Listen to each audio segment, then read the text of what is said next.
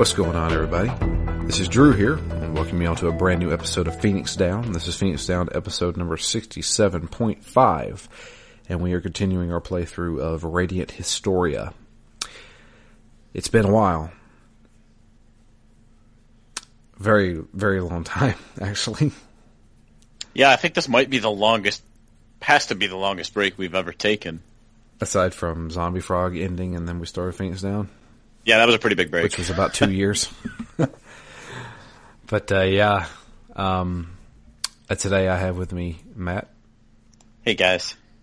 And, yeah, we're back at it. So, yeah. I'm having a really hard time remembering what happened. Yeah, and this game, it is a very good game, but it's one that after I've been away from for a while, it doesn't have the big flair of like a console game. So I don't know, there's something about it where I am enjoying it. I've been playing it off and on the whole time that we've been away. Whenever I can fit it in, half hour here, hour there, but it doesn't quite have the pull. Like, I haven't missed it as much as some other games that I would have, and maybe that's just been because I've been so busy that I haven't had time to. Because every time I do sit down to play it, I'm like, oh yeah, wow, I like these guys. I remember these guys. Let's see how the story ends. Let's go. Let's continue. But I don't know. There's something about it. It doesn't have the draw. Maybe it's just not as shiny.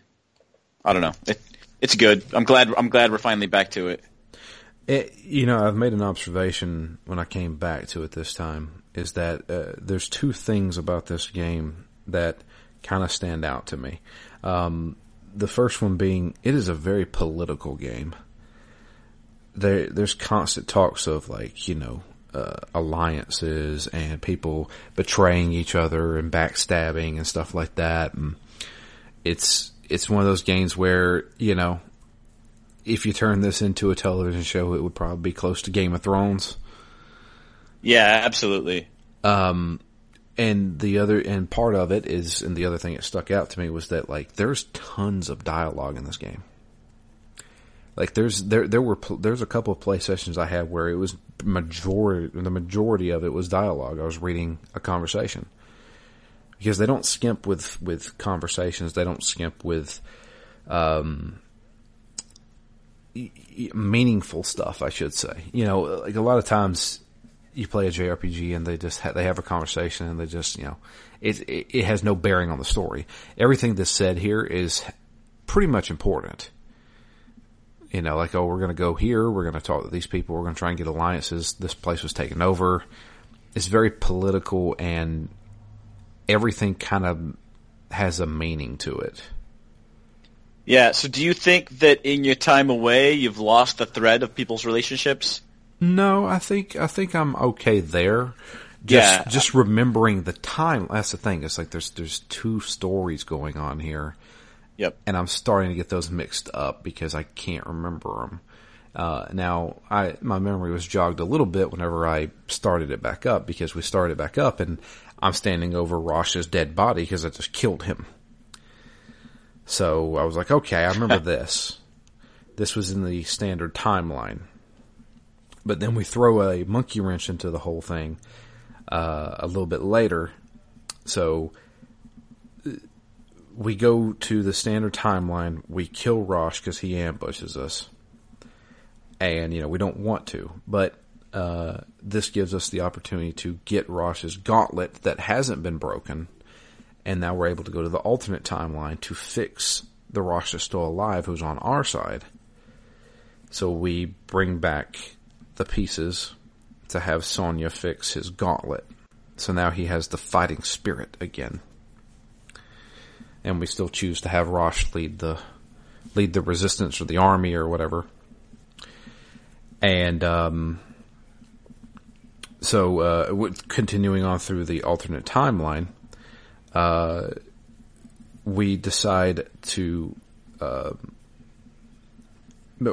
us along with the Beast Village. I can't remember what that village is called. You remember? Yeah, crap. I was just there. Forgia? No, that's No.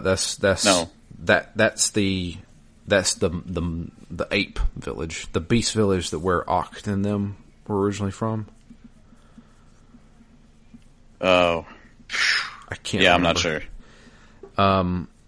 Well, we're there with them, and we're like, okay, we're going to try to get Cygnus to help us, which is the desert town or the desert city, because the Alistel army is coming after Stock and Rosh.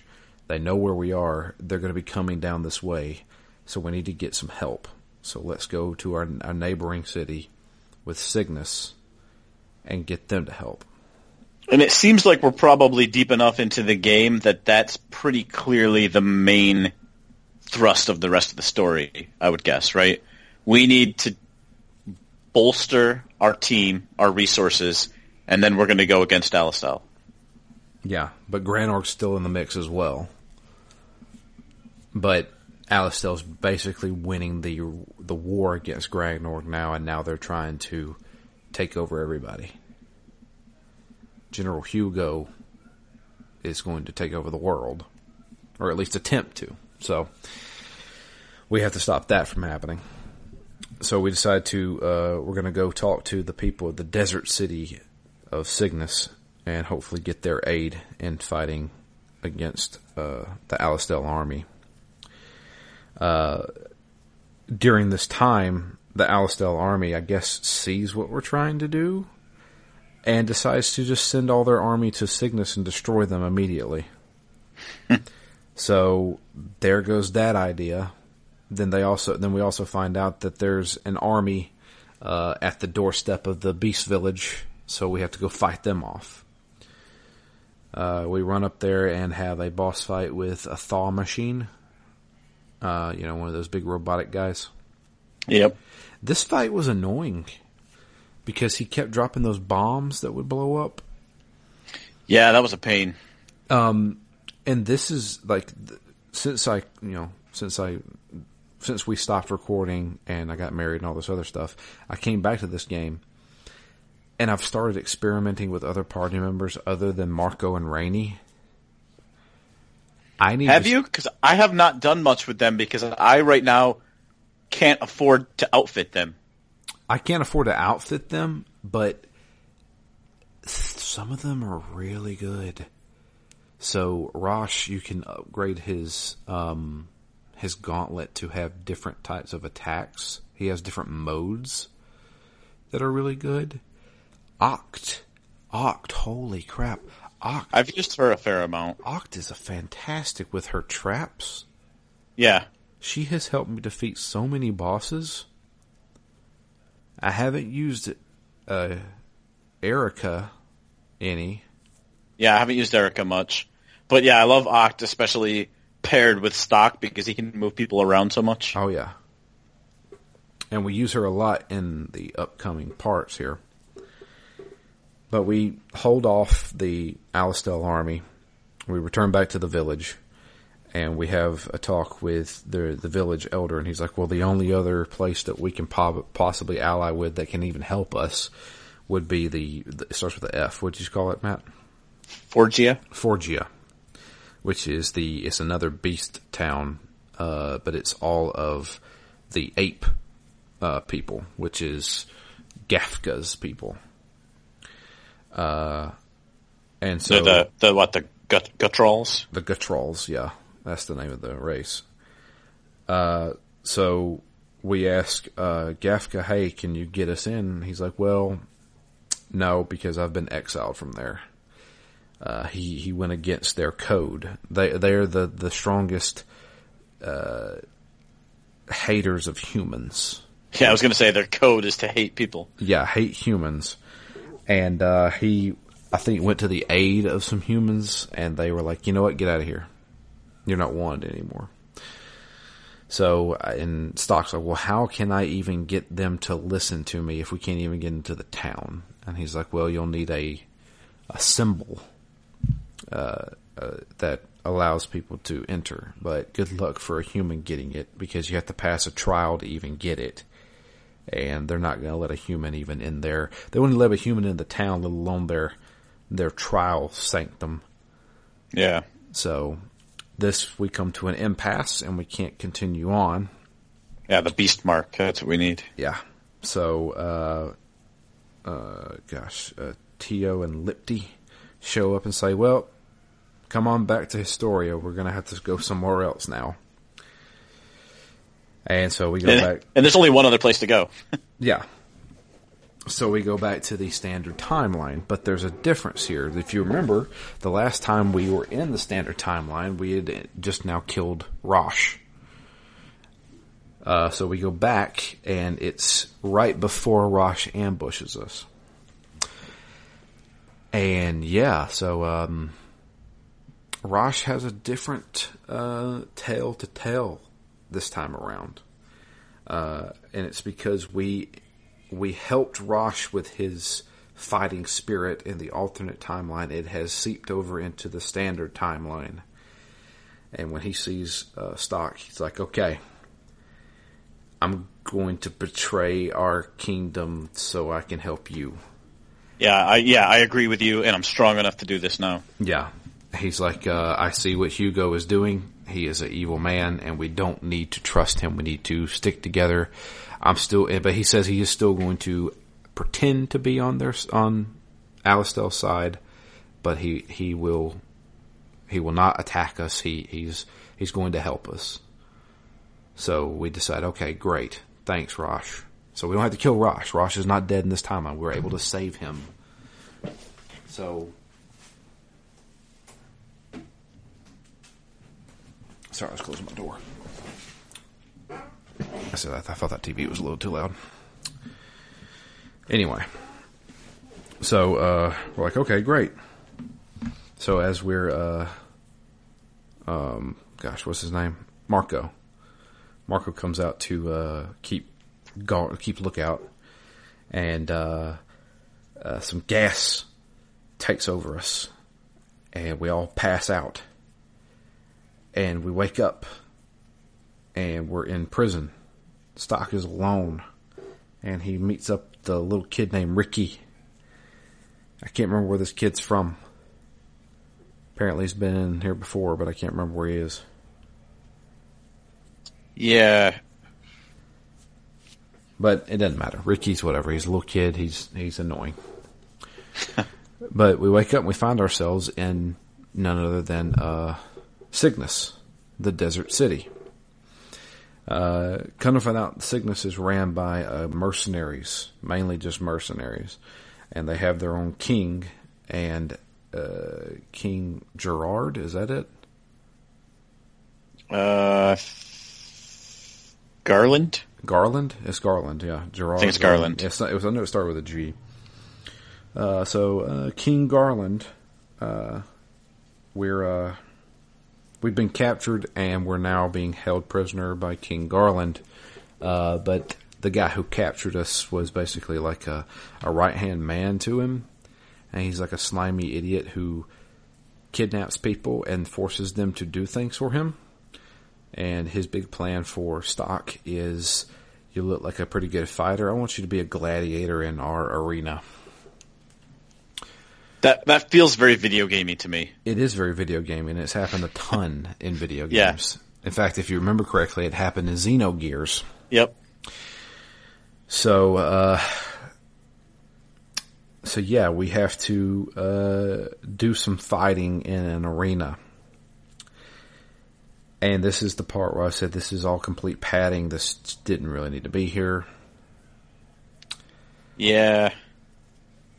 I mean, I guess we needed to get to Cygnus, and we need to find some way to win over the king, but really, gladiator fights? Yeah. So that was the thing that I got confused on, because I lost track of what I was doing in the standard timeline. We had betrayed the Alastel army because we were ordered to kill Erica. We didn't kill Erica. We joined the resistance against the Granorg army, and she was wanting to go find help through Cygnus. In this timeline, Cygnus has not been destroyed by the Alistel army. That happens in the alternate timeline. And I was like, what? Wait, what's going on? I can't remember what I was doing here. Yeah. So, yeah, I was going to say that when we started back up. I agree with you. It's more the timelines that get blurred and not the characters, because while this does come off kind of Game of Thronesy, it doesn't quite have the character nuance, or I guess the other way to say amount of characters. Yeah, well, the mass amount of characters, also the gray. I mean, a lot of like the good guys and bad guys seem to be clearly good or clearly bad. I mean, maybe not clear, but Hugo at least is the kind of guy who comes off as evil, right? Always. And Keel comes off as a good guy. Yeah. You know, I guess maybe you would say there's a little bit of it with Rosh not wanting to betray his Alistel, but then, you know, switching over to the other side, but it's a bit simplistic, or the characters are well enough defined that I didn't really lose track of who they were after not playing it for a little while. Right. So we get a cutscene where Diaz and the other guy, they're both generals for the Grand Org army. They betray hang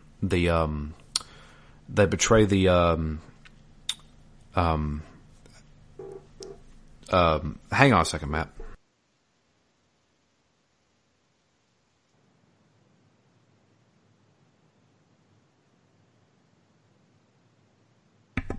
Sorry about that. I can't remember what timeline that happened where they betray Queen Patea and Executor. I think that happens in the alternate timeline. Executor. Yeah. So we get a cutscene where the two generals, you know, the two guys who talk about Queen Patea and how they hate her. Yep. They come in and get they basically capture her, or not capture, but take her into custody, and then we get word saying that they had executed her, and Diaz is now running the show. This happened in the standard timeline, because Diaz then starts running the show, and he said he was going to meet up with the leader of Cygnus to talk about agreements. Oh, yeah, yeah. Yeah. So, yeah, that, I can't remember when that happened. I think it was like during the whole Cygnus thing, whenever, like, while we were passed out kind of thing. But yeah, we wake up in Cygnus, and now we have to fight in a tournament for this guy to win our freedom.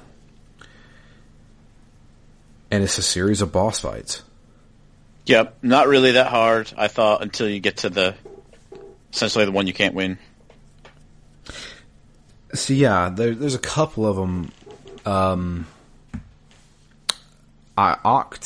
We run into Oct. They have sold her to a bartender who is basically using her as a slave for tending the bar. And we're like, all right, we want to fight for her freedom. We have to fight the bouncer of the bar. And this is when I started using Oct, and I was like, oh man, her traps are amazing. Yeah, they're pretty good. They're pretty good, but I still end up defaulting to Rainey and her. She's got that one G-Fire. Yeah, G-Fire. Oh, it just devastates a lot of these bosses. Yeah, especially if you use Magic Boost with her. Yep, and I've got her outfitted to where I'm boosting her magic as much as possible. Yeah. So, yeah. We use Oct to fight off the bartender. We get Oct back. And so we ask this guy, hey, where's the other woman I came in with? I'm like, oh, they got her in prison. Or he doesn't tell us that. He's like, I got information, but first you have to help me. My brother's looking for somebody really strong to fight, and so far you've proven yourself, but you have to enter this tournament. And so the tournament turns into fight random guys, then fight the two thief guys that we keep running into. I can't remember what their names are. Yeah, and they've got a name for their little group, right? The Desert Thieves. Yeah. We run into them, have to fight them in the second round. And then in the third round, this is just... Also, this, I should mention, our party consists of Stock and Oct. That's it. The third round, we have to fight this guy in, like, golden armor. It's the brother, basically. And he has this trick where he paralyzes us both. And we can't even fight him. So Oct decides that she's going to use her mystical powers to break free of the paralysis. But we have an option. Do we continue to let her do that so we can fight this guy, or do we stop her? What did you do, Matt? I had to stop her. There was some hint that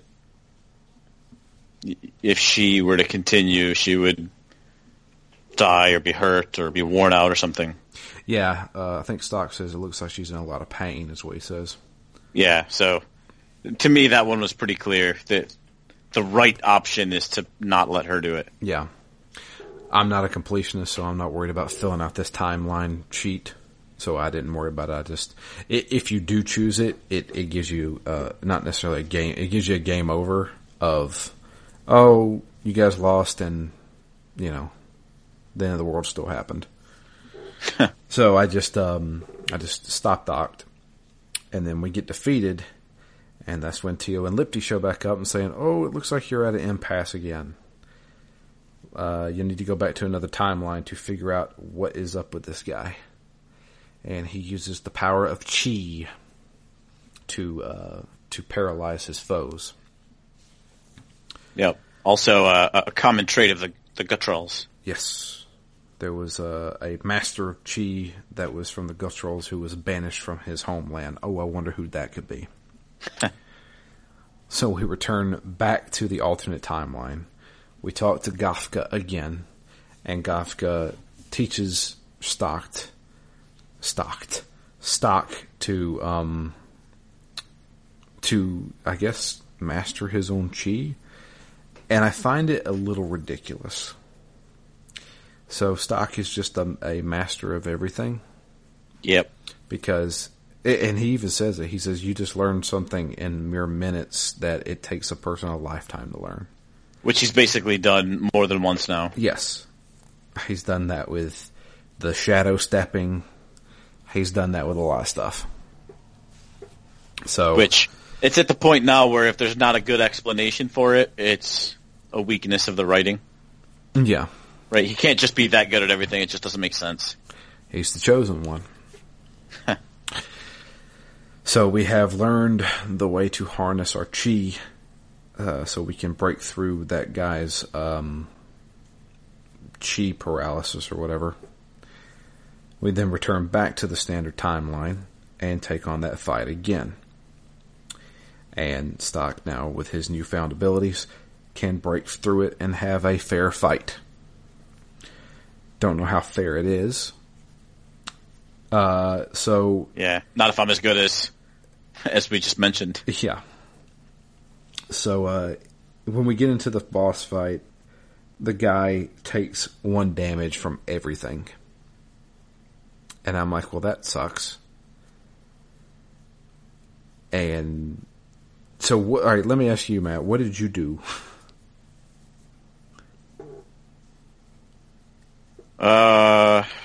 Shit, I don't remember. You don't remember how you beat him?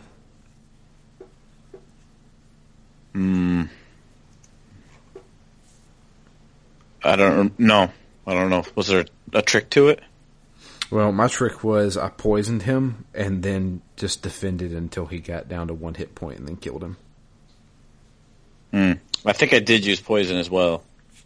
Because that seemed to be the only thing you could do. Yeah. I know Oct has a poison trap. I usually use Rainy's ability. Yeah, I do too, but I didn't have Randy with me. So, yeah. I used Ox Poison Trap and just sat there and defended until he died of poisoning. That is a long, slow battle. It didn't take that long. No? How much damage was your poison doing? Probably about 50, 60 damage per turn.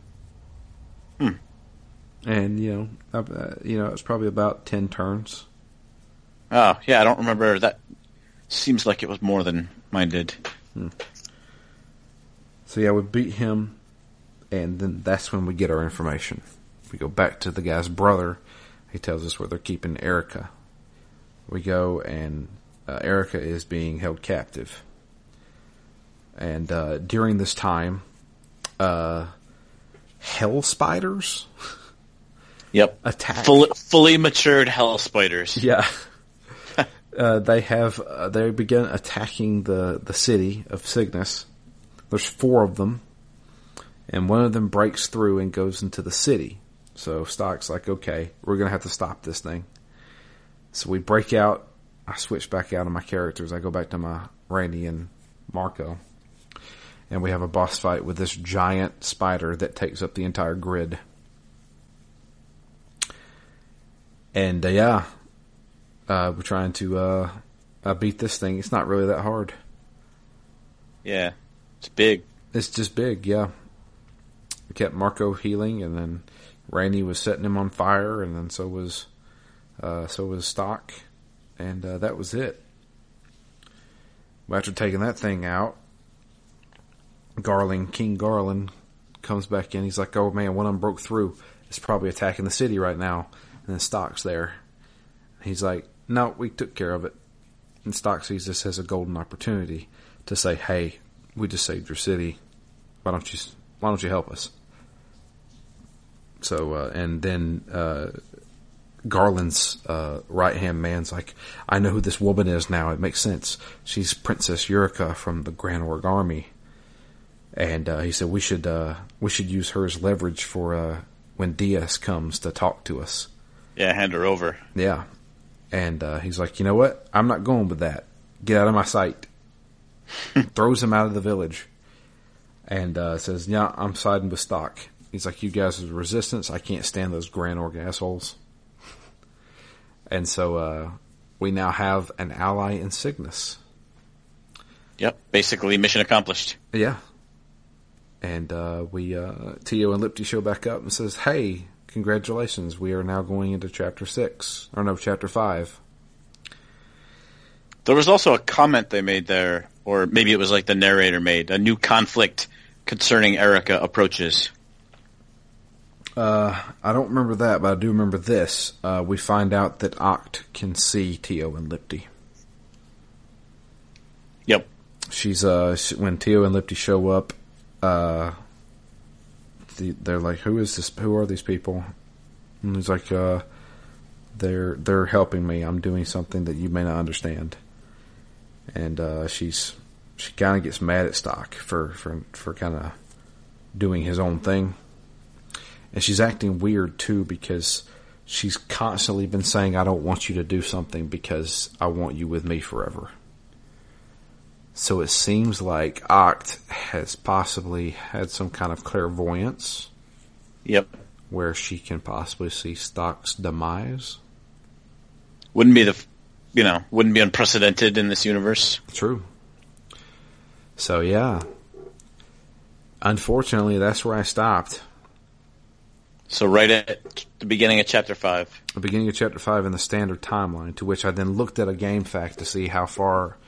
Because I still can't go to the alternate timeline, because I haven't got anything to fix the stopping point there. And I was like, oh...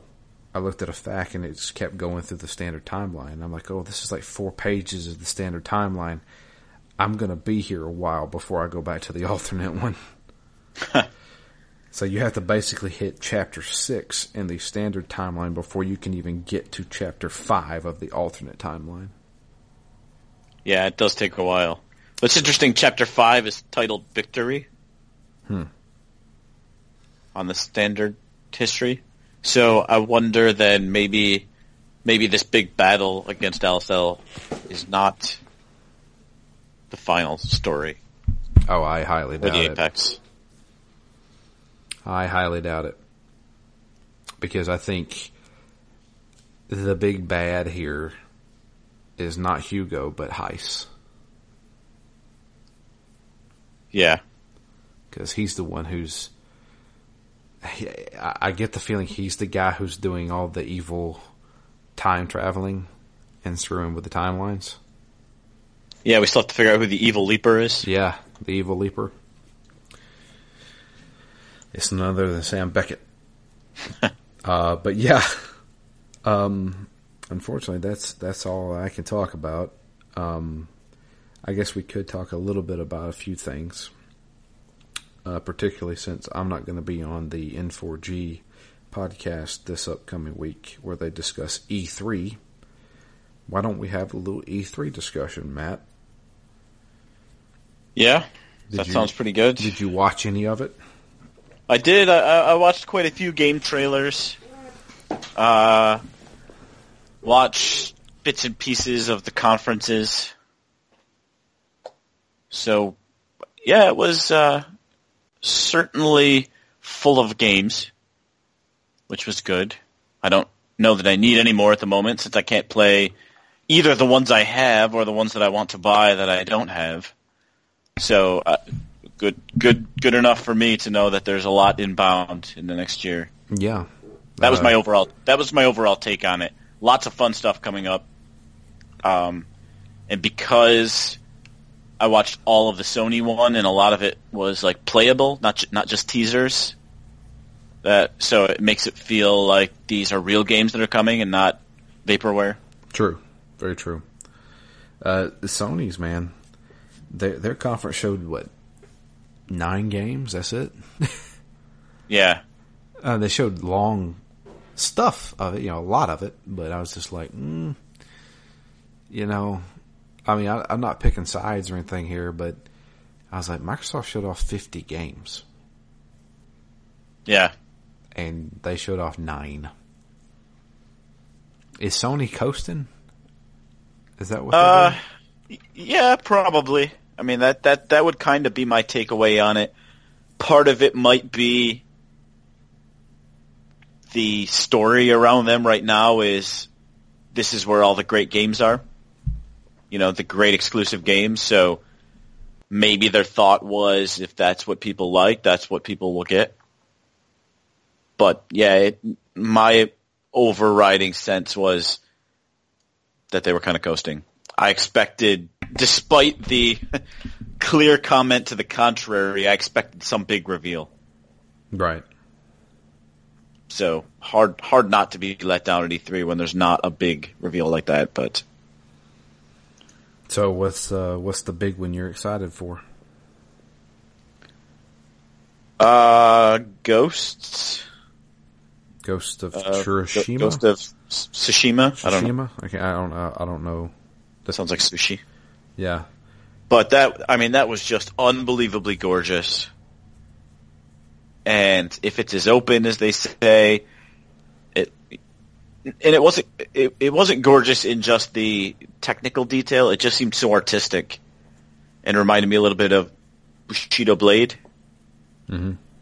So I don't know, that one might not have been the one I was most excited for, but for me it was the most surprising because all I had heard really was the name. Didn't know anything about the game.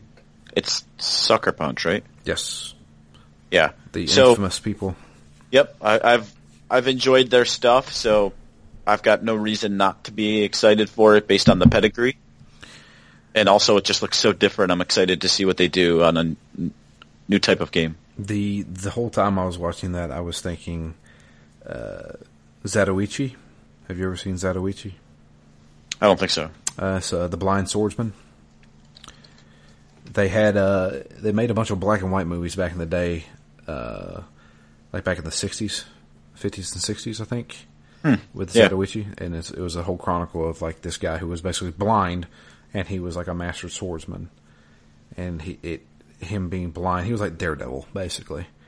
It allowed him to hear better, stuff like that. And they made like a 2001 or 2 movie that was actually really, really good. It had the guy from, I'm pretty sure the guy that played Zatoichi was the guy from Takashi's Castle, which was, if you remember, that was the Japanese game show that later became an American television show called Most Extreme Elimination Challenge. Yeah. Spoof game show. Yeah. But yeah, that's that. The whole time I was thinking, oh, this is Zatoichi, because it's just the way, like he you take out a guy in one hit kind of thing, and the way it's all stylized and stuff. I was like, oh, it's almost like the Blind Swordsman. That looked really impressive. I think to me, the game of the show, and you didn't really see gameplay until later on, was Resident Evil 2 Remake. Yeah. Obviously, that was the most exciting one for me. Oh my gosh, it looks so good. Yeah, it does look really good. It looks amazing, and I cannot wait to play that game. Like, the Resident Evil 2 is like one of my favorite games of all time. Yep. They're finally giving it a remake. That's the kind of game where I was watching it and I'm like, I feel like I want to take the day off and like build up for this and just really like sit down and play for, it may not sound like that much, but 4, 5, 6 hours, like something I haven't been able to do much in a long time. Right. Like, I would really just love to play through the whole beginning of that game that I've played through so many times. Yeah, I'm looking forward to it. Did they say anything on dates? Oh yeah, that's January 20-something for Resident Evil 2. Yeah, so a little ways out. That game's almost finished, I think. Yep. Let's see. The Last of Us Part 2. Yeah, it looked like The Last of Us Part 1. Yeah. But sequelified, so a little bit more intense, a little bit more atmospheric. So I'm certainly in. That was a game of the show for Laura. Yeah, I don't need to see any more about that game other than the trailer they showed. Yeah, that's fine. Yeah, that's all. I'm already sold on it. I wouldn't say I'm sold on it, but I'm going to get that day one because I'm obligated to. You know how I feel about Naughty Dog. Yep. The only game that I saw that really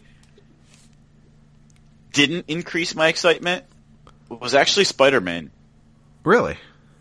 Yeah, it looks fine, but it looks fine. I don't know.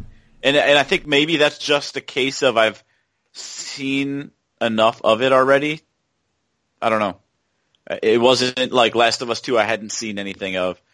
Death Stranding I hadn't really seen anything of. Ghost of Tsushima was brand new. So like most of what I saw, at least at that conference, was newish. Mm-hmm. And I saw a lot more gameplay of Spider-Man, but the more gameplay I saw, the more it just feels like an action game. I don't know. It looks like a good one, but it doesn't feel as new as some of the other games did. Right. Well, Spider-Man was this year. Yep. I think that's what, November? Can't remember. Death Stranding. I don't care about that game. I have hit that point where I'm just like, you know what? I don't care. Yeah, I'm a sucker for those obtuse. I have no idea what this is about yet, but they're trying to build up mystery. I mean, I am the sole proprietor of Killer 7, which is the most obtuse game ever, and I don't know. I think it's because I don't know why. I don't like Norman Reedus that much. Yeah, I'm indifferent to him. I know. I like The Walking Dead. I haven't watched it in a few years. That's probably for the best. I like Norman Reedus on The Walking Dead, but I just thought he was a good character. I didn't necessarily get real amped up for him, and not any more than really any of the other characters. Yeah. So I don't think he adds anything to it. Like, I would have been perfectly fine if it was any other actor. or a non-actor even. But to be honest, I guess it's just more Kojima that's got me excited about it, and I don't even know what you say. It's not iconic, the images, but it's very... It's intentionally withholding information, just the way that they've showed it, everything about it. Right? It's almost like concept art. Like, you're supposed to fill in this whole backstory just based on the words Death Stranding and the fact that they are, like, bleeding black. Like, does that mean something? Does it not? I don't know. It's like the whole Lost. Is everything a mystery? Is nothing a mystery? What's happening? Well, that's the thing about Kojima is that you said it right. He makes a game, and the leading up to the game, you're like, oh, there's all this mystery, and you don't really know what's going on. But then his games are, you play them, and then you don't really know what's going on, and it's a mystery still. And it's all like, oh, you leave it up to interpretation. No, screw that. You will never get a backstory as to any of this. You'll be thrown into that world and be expected to know, like, all the characters will be talking about things as if they're a matter of fact, and there will be no explanation. I guarantee it. And that's why I don't care. It's weird for being weird. It's weird for weird's sake. And I'm just like, I don't know. I don't care at this point. I think they have overhyped this game. I think Kojima has been overhyped for the past 2 games that he's made. And I'm just like, because honestly, Metal Gear Solid 5 left such a bad taste in my mouth. Yeah. Way to ruin, you're supposed to go out on a freaking bang, and instead you went out on a freaking whimper. Yeah, Metal Gear Solid 5 is still a game that I'm unsettled about. It's a weird experience to enjoy playing a game and dislike it at the same time. Yeah, that's the thing. It's like, if you would have made this game and took out all of the quote-unquote Metal Gear parts out of it, it would have been a fantastic game. But the minute you slap Metal Gear on it, you have an expectation. Yep. And the expectations were not met at all. You're supposed to be leading up to your original game on the NES, Metal Gear, and you leave off on that. Yeah, and you have it's the worst Metal Gear game. It's the worst Metal Gear game I've ever played because it's not Metal Gear. I agree, but there were so many rumors, so much controversy swirling around that development that it's hard for me to pin that on Kojima. Maybe, either directly or indirectly, he bears some of the responsibility, sure. But to assume that that's going to carry over to the next game, I don't think so. Because what 5 missed was all of the weirdness of 2 and 4. And it seems like so far, Death Stranding's got nothing but weirdness. So, I don't know. Right now, it's kind of filling the gap from maybe what I wanted from 5. I don't feel that way. I think 5 was okay in the weird aspect of it. 5 wasn't a Metal Gear game because the first thing you think of when I say Metal Gear, you think of the insane boss fights, the crazy espionage, backstabbing, it's actually really Liquid Snake and stuff like that. And this game had 3 boss fights tops. This game was, he wanted to make an open world game with mission structure. And that's not Metal Gear, I mean, nothing was explained. Like, nothing was explained. Yeah. The man on fire was freaking Sokolov? Or not Sokolov, what's his name? Volgin? Huh? Yeah. Which, again, makes me feel like it was just unfinished, which is the complaint. Well, right? it definitely was unfinished. Yeah. Yeah. And it felt unfinished because that stuff should have tied back. There should have been origin. Like, the whole reason 3, while it doesn't fit some of the Metal Gear molds, the reason it's so good is because it's all growth. It's all backstory. It's all those characters that I like. Yeah. Like 5. With 3, like I didn't even realize it until years later. Like in Metal Gear Solid 3, the guy who was like the medical guy, Signet or whatever his name was, that's Donald Anderson. That's the DARPA chief from Metal Gear Solid. Yeah. It's the origin stories. Yeah. And that is why that game worked so well, I think. It doesn't have the weirdness of 2 and 4, but it feels very comfortable because those are the characters I care about. And it feels finished in that way. Everything matters. Everything's tied together. Well. So I'm still, even just in a theoretical sense, curious to see how Death Stranding works because I want to see what he can do without being tied to that mythology. Yeah. Right? Because those expectations did just keep ramping up to 5. And yeah, it certainly buckled under the weight of them, but free from those expectations to a degree, what does he do with a new playground? Yeah, I mean, Kojima had went on record a long time saying that he wished Metal Gear Solid 2 was the last one that he made. Like I'm certainly glad it wasn't. Yeah, he wanted to stop after that one. And he's like, the pressure for the fans, pressure from Konami, to continue making them. That end of 2 does feel like the end. Yeah. So, I don't know. Anyway, enough about Death Stranding and Kojima. And honestly, I don't know. I love those Shadow Monster deaths, whatever they were. They seem interesting, yeah. I just, like, the whole thing seems interesting, but at the same time, I was like, whatever. Like, will I play it when it comes out? Yeah. I mean, of course I will. It's Kojima. At the same time, I'm just like, do I want to go through another weird Kojima game with no explanation? See, I kind of feel like what I want to do, maybe to get to this point, is like go into full-on blackout for it. I don't want to get excited for it. I just want to know when it comes out, and I want to play it and just experience it without any build-up. You may be on something there. And then maybe it can live on its own, and maybe I'm ready for the weirdness. I don't know. I am excited for it. I don't know if I would say it's the game from E3 that I'm most excited for. Resident Evil for me. Yeah. Like that's... I cannot wait to play that game. See, I'm almost more concerned about the letdown on Resident Evil, though. I don't want to have that feeling like I've been there and done that before, which I don't think I will get, just because I thought the Resident Evil remake was excellent. Dude, that's the great thing about it.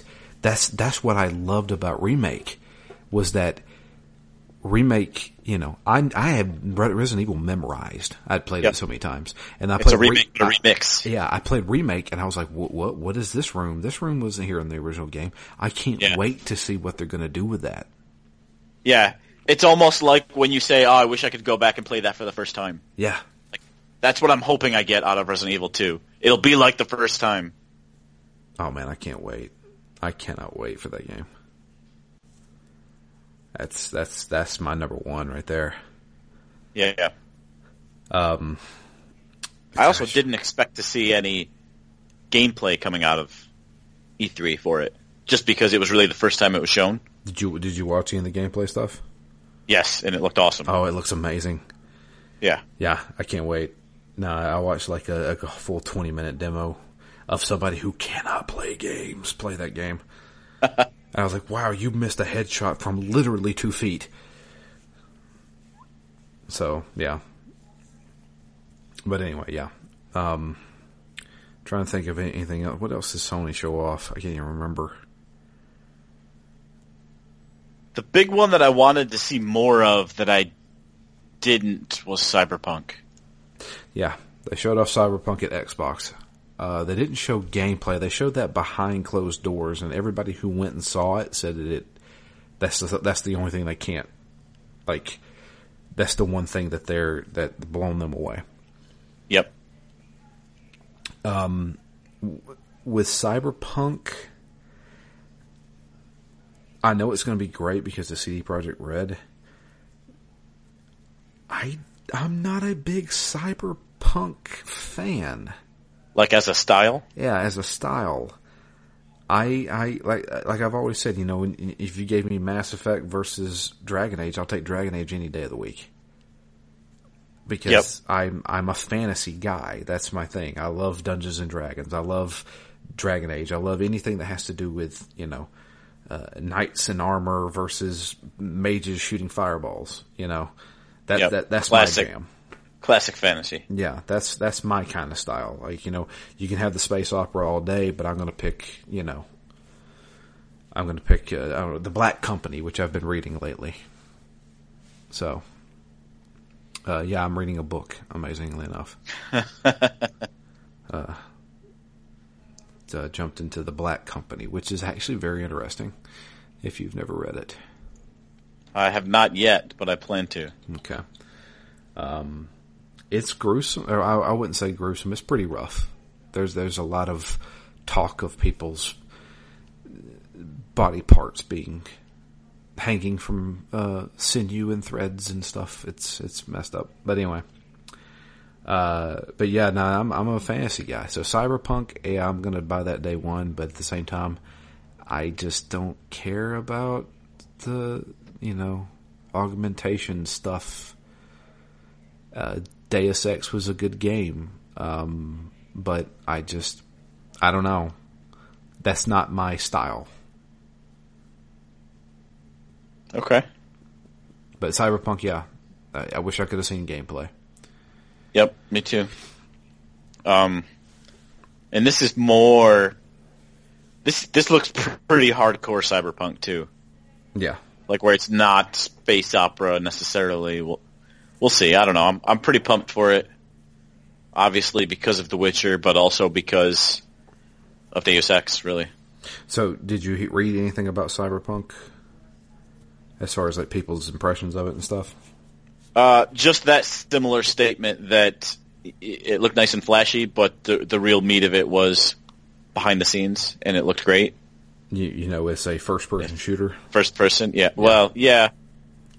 First person, certainly. Shooter, I don't know. I think it's easy to label something a first person shooter, but that can mean a lot of things. That's true. I'm sure you're going to be shooting guns in it, but there may be other things involved.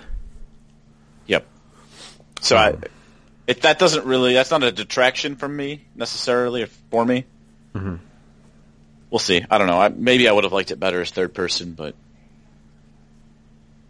no. You got, what else was there?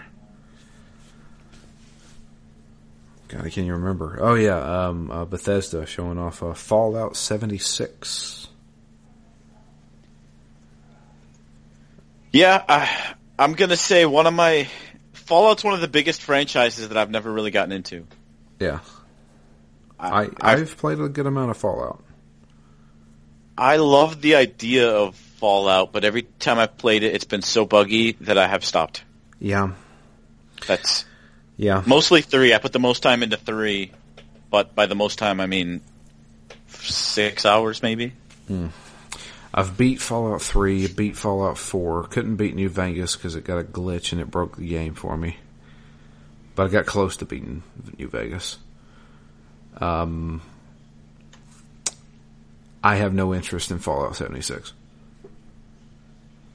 I don't care about playing with my friends in Fallout. Yeah. One thing they didn't show off, but has been confirmed by good old Teddy, is that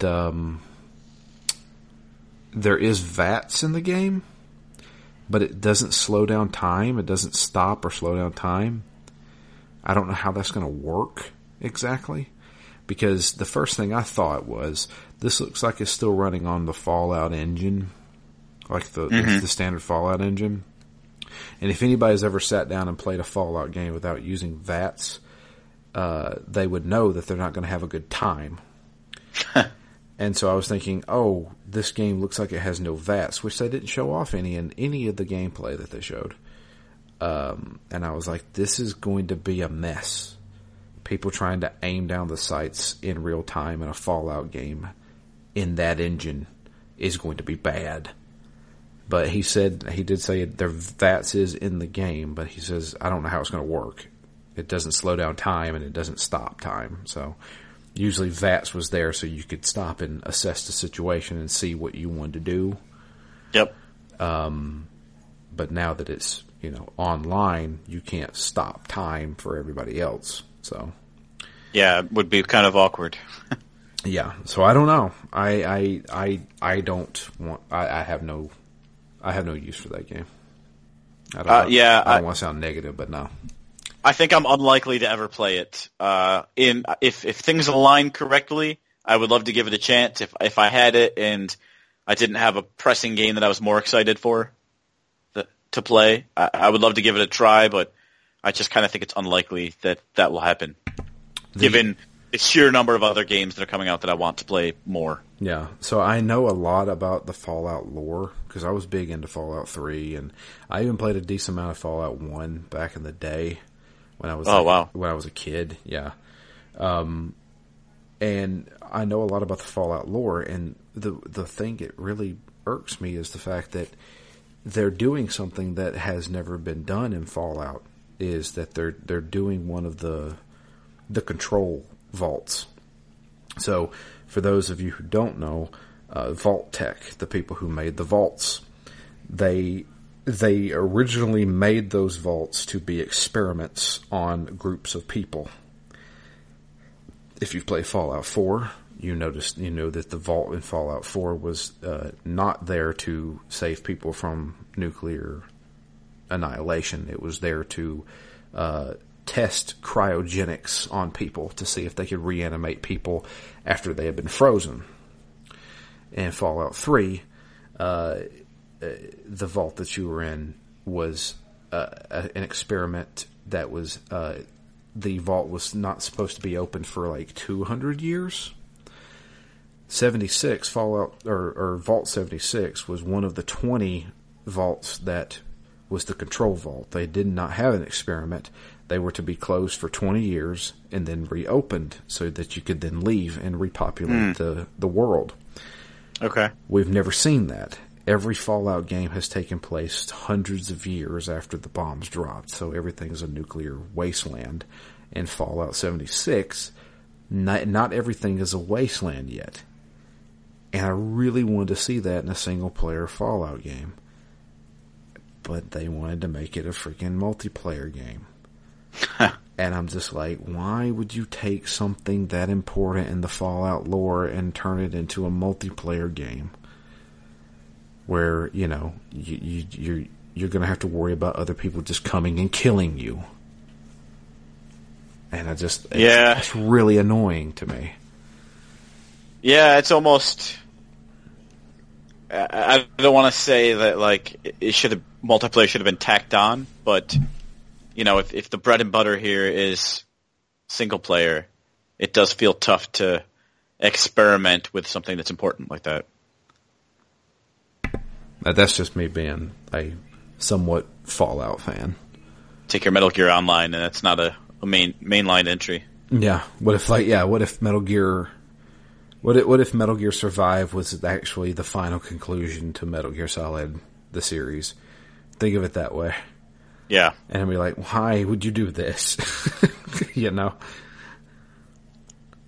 But yeah, that was it. Fallout. They showed off Fallout. They showed off Rage 2. I enjoyed my time with Rage. Beat it. Had a really bad ending. Rage 2 looked fun.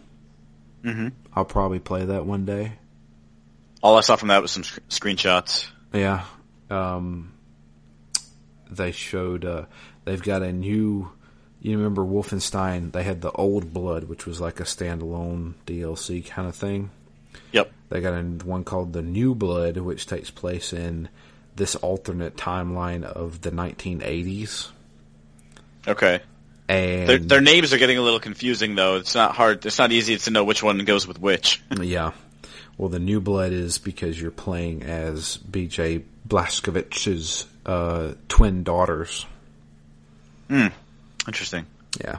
So, there's that. They teased their two next big projects. The first one being Starfield, which we've heard rumors about this for years, that they've been making a quote unquote Elder Scrolls in space, right? And they're doing it. So all they showed was a trailer that showed the space. That was it. There was no gameplay. There was not a person on screen. Yeah, it says they've been working on it for a while, certainly. Yeah, that's their next game after Fallout 76. And then they teased the game after Starfield, which is The Elder Scrolls 6.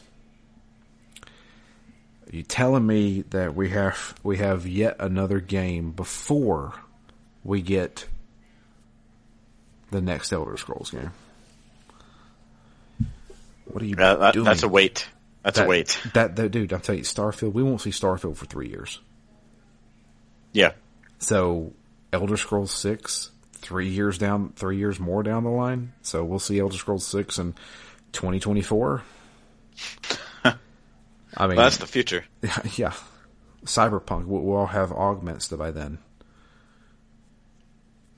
And, or are they're re-releasing Skyrim for the 8th time? That was the other funny reveal, which I did actually pick up, was the Alexa app. Is it free? It's free, yeah. Is it in depth? I didn't finish it. I assume it's not that very long, but it's kind of funny. Yeah. I mean, it's not comical, but it's just funny that it exists. Okay. What else did Bethesda show? I think that's it. Yeah, actually, the Starfield makes me think of No Man's Sky, certainly. As another space game I was real excited for. And to be honest, with all the stuff that's come out, that's like creeping back up my list of games that I want to play. With all of the changes it's had since launch. Is it any good now? I don't know. It sounds like it's better, but... Did you play No Man's Sky? Yeah, about 10 hours or so. Wow, you played more than I did. I enjoyed it, and I thought it suffered under the weight of too high expectations, but in this case mainly specifically because I think Sony pushed it as the type of game that it wasn't, or level of game that it wasn't. I think Sony pushed it, but also I think the developers pushed it that way too. Yeah. What was it? Sean something. Can't remember his last name. Yeah. He said some things that weren't true. I don't know. The concerning one for me, Final Fantasy VII Remake was nowhere to be found. Yeah, that's true. I did expect we'd be closer to that. They announced that game 3 years ago. Yeah. I don't know if that's happening. Seems like they're pretty deep in to cancel it, but also it's a big game. It's a long game. Remember Scalebound? Yeah. That game was almost done, I think. I was waiting on that game. Yeah, I was too. That was like the Xbox exclusive that I was actually the most looking forward to because I don't care about Gears or Halo anymore. Yep. Yet they did announce a new Gears and a new Halo. Which I'm sure will both be good. The Halo I will play if I have an Xbox at that point. I have a feeling this new Halo is going to be different. Different. Yeah, and we hinted at it on our prediction show. Because everybody was saying Xbox needs to come out with some big things because they're losing right now. Or they're behind, I should say. Yeah. And everybody was like, okay, well, everybody knows that they're going to bring out a new Gears, a new Halo, and a new Forza. I'm like, yeah, but that doesn't get anybody excited. And they said, well, what would make people get excited about it? And me and Anthony both mentioned, what if they took Halo and turned it into like a Far Cry game? And I have a feeling that's what this new Halo is going to be. It looks like Master Chief gets dropped off somewhere, and now he's got to take the place over, single-handedly kind of thing. Kind of like how you would in Far Cry. Mm-hmm.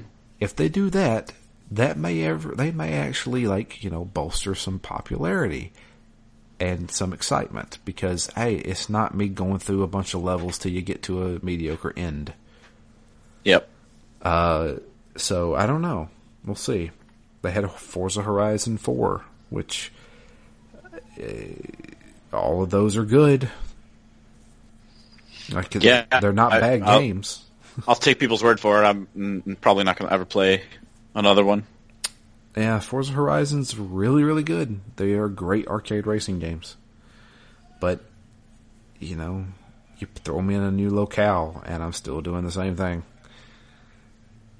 Yep. And then Gears... slightly prettier. They didn't even show Gears. They showed a trailer. And it was teaser? Like, it was a CGI trailer of people talking. I don't know who those people were. I haven't played a Gears since Gears 2. Yep. And I was like a huge Gears fan back in the day. So, yeah. And then they showed off Crackdown, and I'm like, I don't care about Crackdown. Yep. Crackdown's a game I've disliked from the first time I played it. It's just not my style. I almost 100%ed Crackdown 1. I played an hour of Crackdown 2 and said, this is bad. And I see footage of Crackdown 3 and, you know, the marketing for it, and I'm like, this just... I think Sophie said it best on Twitter. Crackdown just seems like really loud and obnoxious. Yep. I think that's true of all those games, though. Just Cause, Agents of Mayhem. I just... they for some reason, they just do not interest me. Yeah.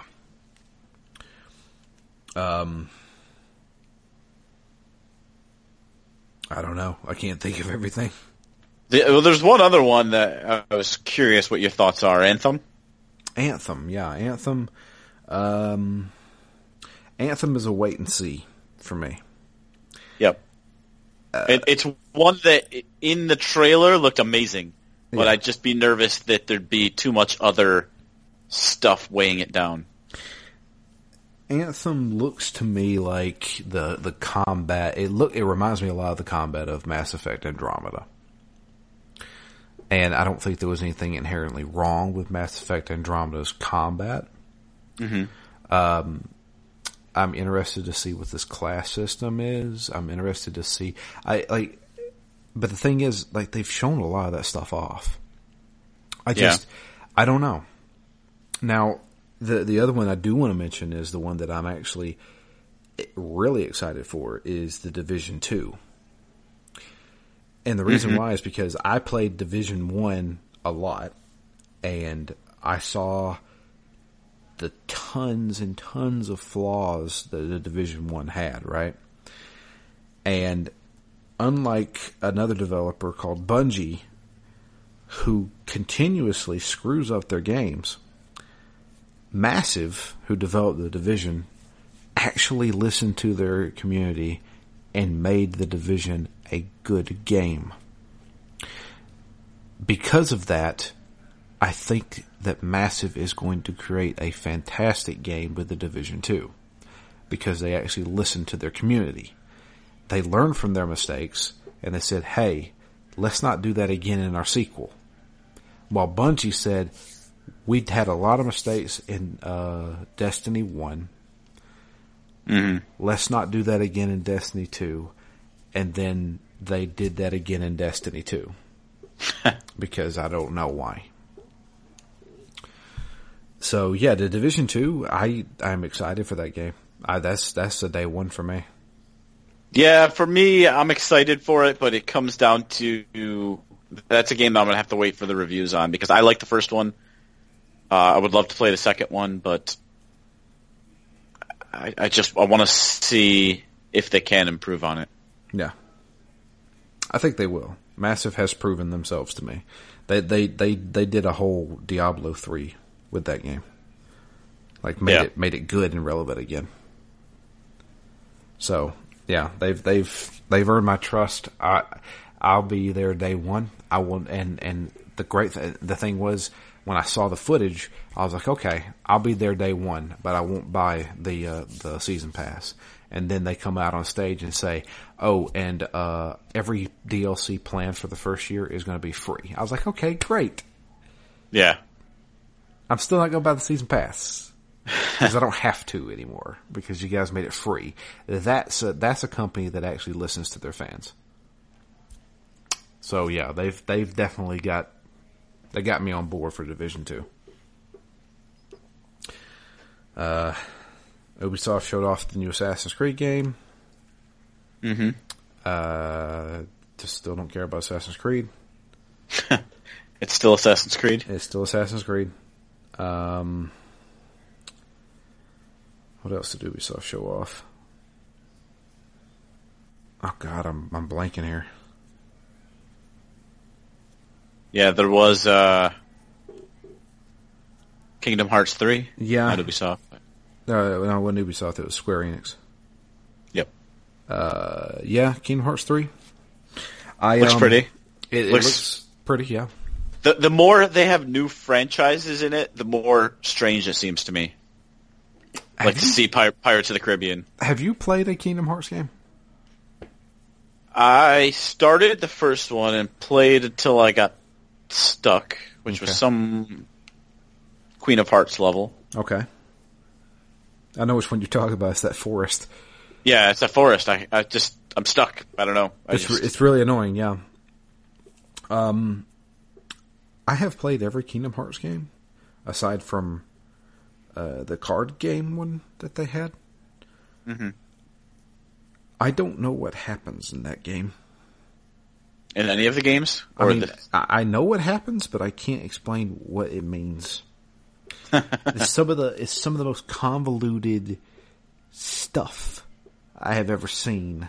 Is like there's Heartless, but then there's also nobodies, and then Roxas is a nobody to what the fuck's his name? The first one, Sora. But then they combine together, and now they're one again. And I'm just like, I don't know what is going on in this entire series.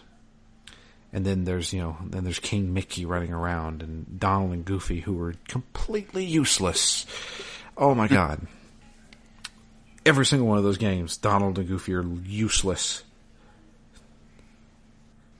It is one I would very much like to finish, at least the first game. Yeah. I enjoy the game. The gameplay is okay in them. To me, I still think that the best Kingdom Hearts game is Birth by Sleep, which is technically the first game in the series.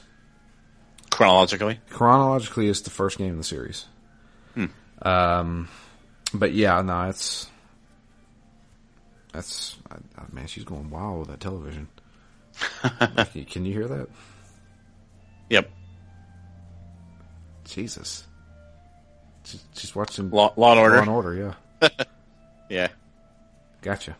Okay. But yeah, you know what? That's probably a good time to end it. Any thoughts on Dying Light 2? Oh God, yeah. I'm excited for that one. Yeah. Yeah. That's one I've never played the first one. I can't tell you how many times I've almost picked that game up. Physical and digital. I'm always on the verge of picking it up. Like, I want to play this game. And I just haven't yet. You probably should. Dying Light 1 is actually a really good game. Dying Light 1, okay. So I have to share this with you. I think I've said it on N4G before. Dying Light had one of the coolest moments in gaming for me. And it was so very small and random. So, Dying Light, for those of you who don't know, is a zombie game. It's made by the same people who made the first Dead Island. And instead of making Dead Island 2, they went off to make Dying Light because they wanted to make something in their own vision. So, obviously it's a zombie game. The standard zombies that are slow and, lumbering and stuff like that, they have been a zombie for a long time. They have died and turned into a zombie, and that's what you become. When you first get bit, you turn into a runner. which is a really fast zombie who will attack you. They're very dangerous because they get up in your face and attack you really fast. But in the lore of Dying Light, whatever you want to call it, they mentioned that when you first get infected, you still have a human, you still show tendencies of humanity. And they actually incorporated this into the game. So they sound different. They still sound human. They don't sound like somebody just groaning. Mm. But there's a point in that game where, and it happens randomly, where, you're obviously, you mainly use melee weapons. So like you hit them with an axe or something like that. And you had one of these runners come up to me and start attacking me. And I swung my weapon at them. And they held up their hands. And you could hear the zombie yell no. And I was like, wow, that's creepy. Yeah. It's almost feels like a person. You're still killing somebody. But then they immediately come back and start attacking you again. It's like for a split second they still showed humanity, and it was creepy as hell. And I was like, wow, this is a great attention to detail. Yeah, that's pretty awesome. And just, I don't know, I've watched so many videos and clips, and it just looks fun. I don't know. Oh yeah, it's fun. When you get a good decapitation and the game slows down and does it in slow-mo, that's real fun. I just better not get a bug like I did in Dead Island. You won't. I don't think there was that many bugs in Dying Light. I could be wrong. Yeah, not game-ending save loss bugs. I still am a huge fan of Dead Island. Yeah. I put 44 hours into that game. Loved every minute of it. But yeah. That's, actually, we do have an email. I forgot about that. I should read that. I should read that, yeah. This email was sent... back to Radiant Historia? Yeah, well, kinda. So this email dates back to May 2nd. So it's been a while. It was a while ago. This comes from Jason, and it's his thoughts on grinding. Because we brought up the question of, do you like grinding in a game? Yeah, which, just as a quick aside, before we started recording, we talked about the grinding in this game a little bit. Yeah, that's right. In Radiant Historia, and I feel like I need to mention this is my biggest. I'm a little uneasy about continuing this game because I need to grind. I needed to grind, but I haven't been grinding. So I'm at the point now where I can't even fight the battles I'm supposed to be fighting, and I'm just running away from everybody, which is only enhancing my need to grind to get caught back up. So I did actually somehow, more easily than I expected, get through my last boss fight. So maybe I'm not too far off, but for most regular fights, I can't even fight them because they take so much of my MP to heal or so many items to stay alive that there's no way it's worth it for me to do those fights. So I need to spend a couple of play sessions and just grind. Yeah. So Jason says, I've listened to Drew talk about the game and mentioning grinding for level and items. We all know that he also so enjoyed the grinding in Ni no Kuni, a game that I would argue was designed assuming a player would do a reasonable number of side quests and not really needing a grind otherwise. Was he able to read that without cursing the game?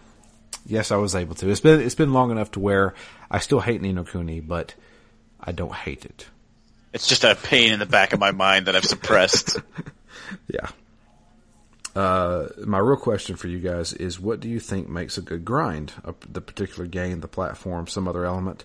What makes one feel like a chore and another feel like a productive use of time? Keep gaming, Jason. That is a good question. And I will take you to a game that I think did grinding really, really well. I wouldn't say perfectly, but I'd say it did really well. And it was the reason why was because of how it handled different areas in the game. The game was Lost Odyssey. In Lost Odyssey, you go to different areas, and they have random battles. So, you're walking around and you kind of thing. Mm-hmm. And so you go into an area and you can run into guys and grind. And if you stay in an area long enough and you grind to a certain level, when you run into random enemies again and you beat them, you get 1 experience point. That is there to signify you are now good enough to move on. And you best do so. Yeah. And I feel like I never felt like I had to grind with, I mean, even though I was grinding, I never felt like I was doing it as a chore. I was doing it as, I was grinding to the point where I only got the 1 experience point and then I moved on, which never took that long, and it gave me something to fight for. So why would you say it gave you something to fight for? Do you think it's because it felt more like this is a part of the game and less a side activity? Because you know when you're ready to move on, as opposed to grinding, which many times can just feel like an unending chore? So at this point, do you think it's the definition of the end of the grinding ability? Yeah. Do you think that helped? I think it did. I think it gave me yet another bar to fill. Okay. So do you think Persona would be the same way? How so? For me, it's the way you climb up the levels, and maybe this is somewhat of a similar psychology. Just the way you climb up the levels to me felt like progression, even if I was doing it off hours and it was just a grind. I was still going floor 1 to floor X, so I felt like I was playing part of the game, as opposed to just had it been 1 open dungeon or something. I don't think I would have felt that same level of progression. Yeah, you get that sense with Persona, but you also have to keep in mind with Persona, you still have that time limit. You got to beat this by the end of this day, kind of thing. That's true, but I never had a problem with the time limit. Like, it never was an impedance for me. I don't think I ever ran out of time. I don't think I ever did either. I can't really remember. I felt like that sense of urgency kind of helped me push on. So yeah, I mean, Persona did okay with it. I'm trying to think of other games that I didn't mind grinding in. Yeah, for me, one of my favorite grinds, I think, was Ni no Kuni. I hated it. Because I loved that there was enough reward baked into it. Like, I'm leveling up, all of my little minions are leveling up. I might find a Toki Toki. Like, there was so much coming back to me in the grind, between the levels, also getting items and money. Like, there was so much in it that I felt like the reward was much higher per session of grinding or per battle than in most games. I'll tell you, a game that handled grinding and experience horribly was Super Mario RPG that we did, where I beat the second to the last boss and got 200 experience points for it. I'm like, what? What do you? That should at least give me a level. Yeah. I was like, oh, that blew it. Like, I was like, wow, this is broken. I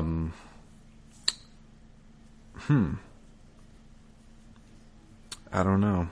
For me, another big part of what makes an okay grind is when I can control when I do it. What I absolutely dislike is when I don't have that control and I end up in a situation where I want to progress but I can't. Or, you know, I really need to have that discrepancy. Like, my favorite grinds are ones when I sit down, like, no matter what the play style is or the reward is, my favorite grinds are the ones where I can sit down and say, I'm going to grind for an hour and a half or 2 hours. The last thing you want to do in a JRPG is hit a brick wall. Yep. Yeah, which happened in Xenogears. Yep. So the clearer it is when I can grind, where I can grind, how I can grind, I've got no problem spending that time doing it. I just want to choose when I do it. Yeah. That sounds about right for me. It's one of those. There's a fine balance, and a lot of games have a hard time doing it, especially older games. Older games are just like, well, you're just going to have to, guess if you're strong enough or not. Yep. And that's another reason why I've always hated random battles, is I don't have the control over when I engage. Yeah. Now, I don't hate them as much as I used to, but it was one of the main reasons I didn't play RPGs for so long. I still kind of hate them. Yeah, I do too. Yeah, I really hate them because, I'm just trying to get from point A to point B, and in between there I'm just running into stuff, and it's really annoying. And it's the same rationale for me. Like, if my objective is to go to a city and meet somebody, and that's what in my head I'm trying to do, then every random battle I fight that I don't want to fight is just a waste of time. Yeah. Whereas, once I've been there, once I've talked to whoever I need to talk to, then I'm like, all right, my next mission is to go into a dangerous land. I want to make that decision. I'm not ready to do that. Let me go grind for an hour or two. So to me, that's probably the single biggest thing. Yeah. I'll tell you, that the grinding especially goes into the aspect of like roguelikes and stuff like that. There's a roguelike that I'm actually playing right now, and I wouldn't call it a roguelike. It's a roguelite, maybe. That's a term that's being used. It's called Moonlighter. Moonlighter, if for anybody who's listening, I've wrote a review of it. It's on the website now. Moonlighter is a fantastic game. And the reason why is because of and it's not even really grinding, it's the progression of that game. So, you're going constantly into the same dungeons, doing the same thing over and over again, but you're trying to get money. You're trying to get things that you can sell in your store to make money. And when you get enough money to get that first upgrade, that first weapon upgrade, or that first armor upgrade, or something like that, you feel it. So enemies that I've been fighting for hours that have taken like 3 hits to kill are now dying in 1 hit. That is a fantastic feeling, and that's how you should handle progression in a game.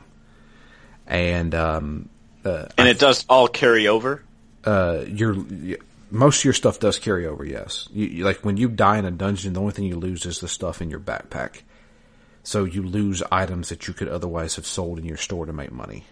Mm-hmm. But that's not a big deal. Like, it's not a roguelike in the sense of you lose everything, and it doesn't have that big of an impact. It's one of those where you can totally brute force this game if you want to, just by keep going and saving your money. Mm-hmm. So yeah, you can eventually beat this game. It's not and I mean, yeah, it does take a little skill, but that game is fantastic. Like, I suggest that to anybody. That's a really good game. It combats a lot like A Link to the Past. So yeah, I saw you were real positive on it, which it's fantastic. Was what piqued my interest, because as soon as I hear roguelike, I'm not interested. This is I shouldn't even call it a roguelike. It's not really one. I mean, when you die, you lose everything in your backpack. That's it. All your progression stays. Plus, it looks artistic. It's I like the aesthetic of it. It's very nice. It's got a great soundtrack. It's well worth your $20. Yeah, I'll have to keep that on the list. Yeah, and that's one of those games where like I only have 10-15 minutes to play. I'll just jump on Moonlighter. Do a couple rounds. Yeah, do a couple rounds in the dungeon, grab some stuff, sell it in the store, save my game. Yeah, that's cool. Yeah, it's really good. And that's on, I think, damn near everything. I'm pretty sure. I know it's on PS4 and Xbox One and PC. I don't know if it's on Switch. It could be. I don't know. Anyway, well, I think we've talked long enough. Barely talked about Radio Historia, but that's all right. We'll get through this at some point. I think soon, maybe next episode, we should start figuring out what else we're doing, what we're doing next. Yeah. Well, I know for a fact that one of the games that we do this year is going to be Final Fantasy XII, because we both already bought it, and for this in particular. So that will be a game that we do. Will it be the next game we do? I don't know just yet. Mm-hmm. I mean, we're only about halfway through the year, so I'm sure we could squeeze at least 3 more games in, maybe. At our current rate, we better speed it up a little. Yeah, we've done 2. We've done 2 games in the year of JRPG. Oh, man. And I already... Oh, God. So I want to do something, and I don't know if you're on board with it or not. Oh, boy. So our theme for next year, I'm just throwing this out there. Instead of doing like the year of the JRPG, the year of the genre, I want to do a year. I don't know if we should do a year, maybe a 6-month period, a half year of some of the most critically panned games of the last 2 generations. Oh, the worst of the worst. I wanted to call it the Year of Hell. I did. I threw that around. I threw that idea around probably a couple of weeks ago, and I was like, "What if we did that? What if we like sat down and played like we go on Metacritic and just look at like the worst 360 games, the worst PS3 games, and we play them to completion and talk about them." That would be fun. It would definitely be a change of pace. It would definitely be a change of pace, and I kind of want to do it. I don't know. We'll see, though. Yeah, it could be fun. First, we got to get through the JRPGs first. But yeah, that'll be it for us. I gotta finish this up. If you'd like to follow us all on Twitter, I am at DML Fury. Matt is at REMGS, and the podcast itself is at ZTG Phoenix Down. You can also write us an email. It's drew@ztgd.com.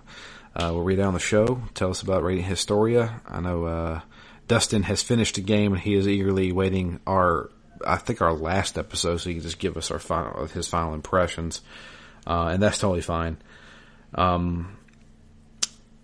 I still don't know what we're gonna do next. I don't know if we'll do Final Fantasy next. We may hold off and do something else next. Yeah, I'd like to do something a bit more different. Well, Not necessarily a palate cleanser. Uh-huh. But I don't know yet. But okay. I'd rather do something before Final Fantasy 12. I know we did kick around the idea of Parasite Eve 2. Yeah. I don't know if that's a palate cleanser or not. I don't know. We'll figure it out, though. We still got at this point we still got 2 episodes of Radiant Historia left, if not 3, depending on how slow we go. Also, I want to go ahead and tell you guys we will not have a show next week. I will be at the beach, so I'll be on vacay during that time. But that is it for us. I appreciate everybody listening. Hope you guys have a great week, and we'll see you guys in 2 weeks. Until then, I am Drew. And I'm Matt. And we're out of here. You guys have a great one. We'll be back in 2 weeks with the continuation of Radiant Historia.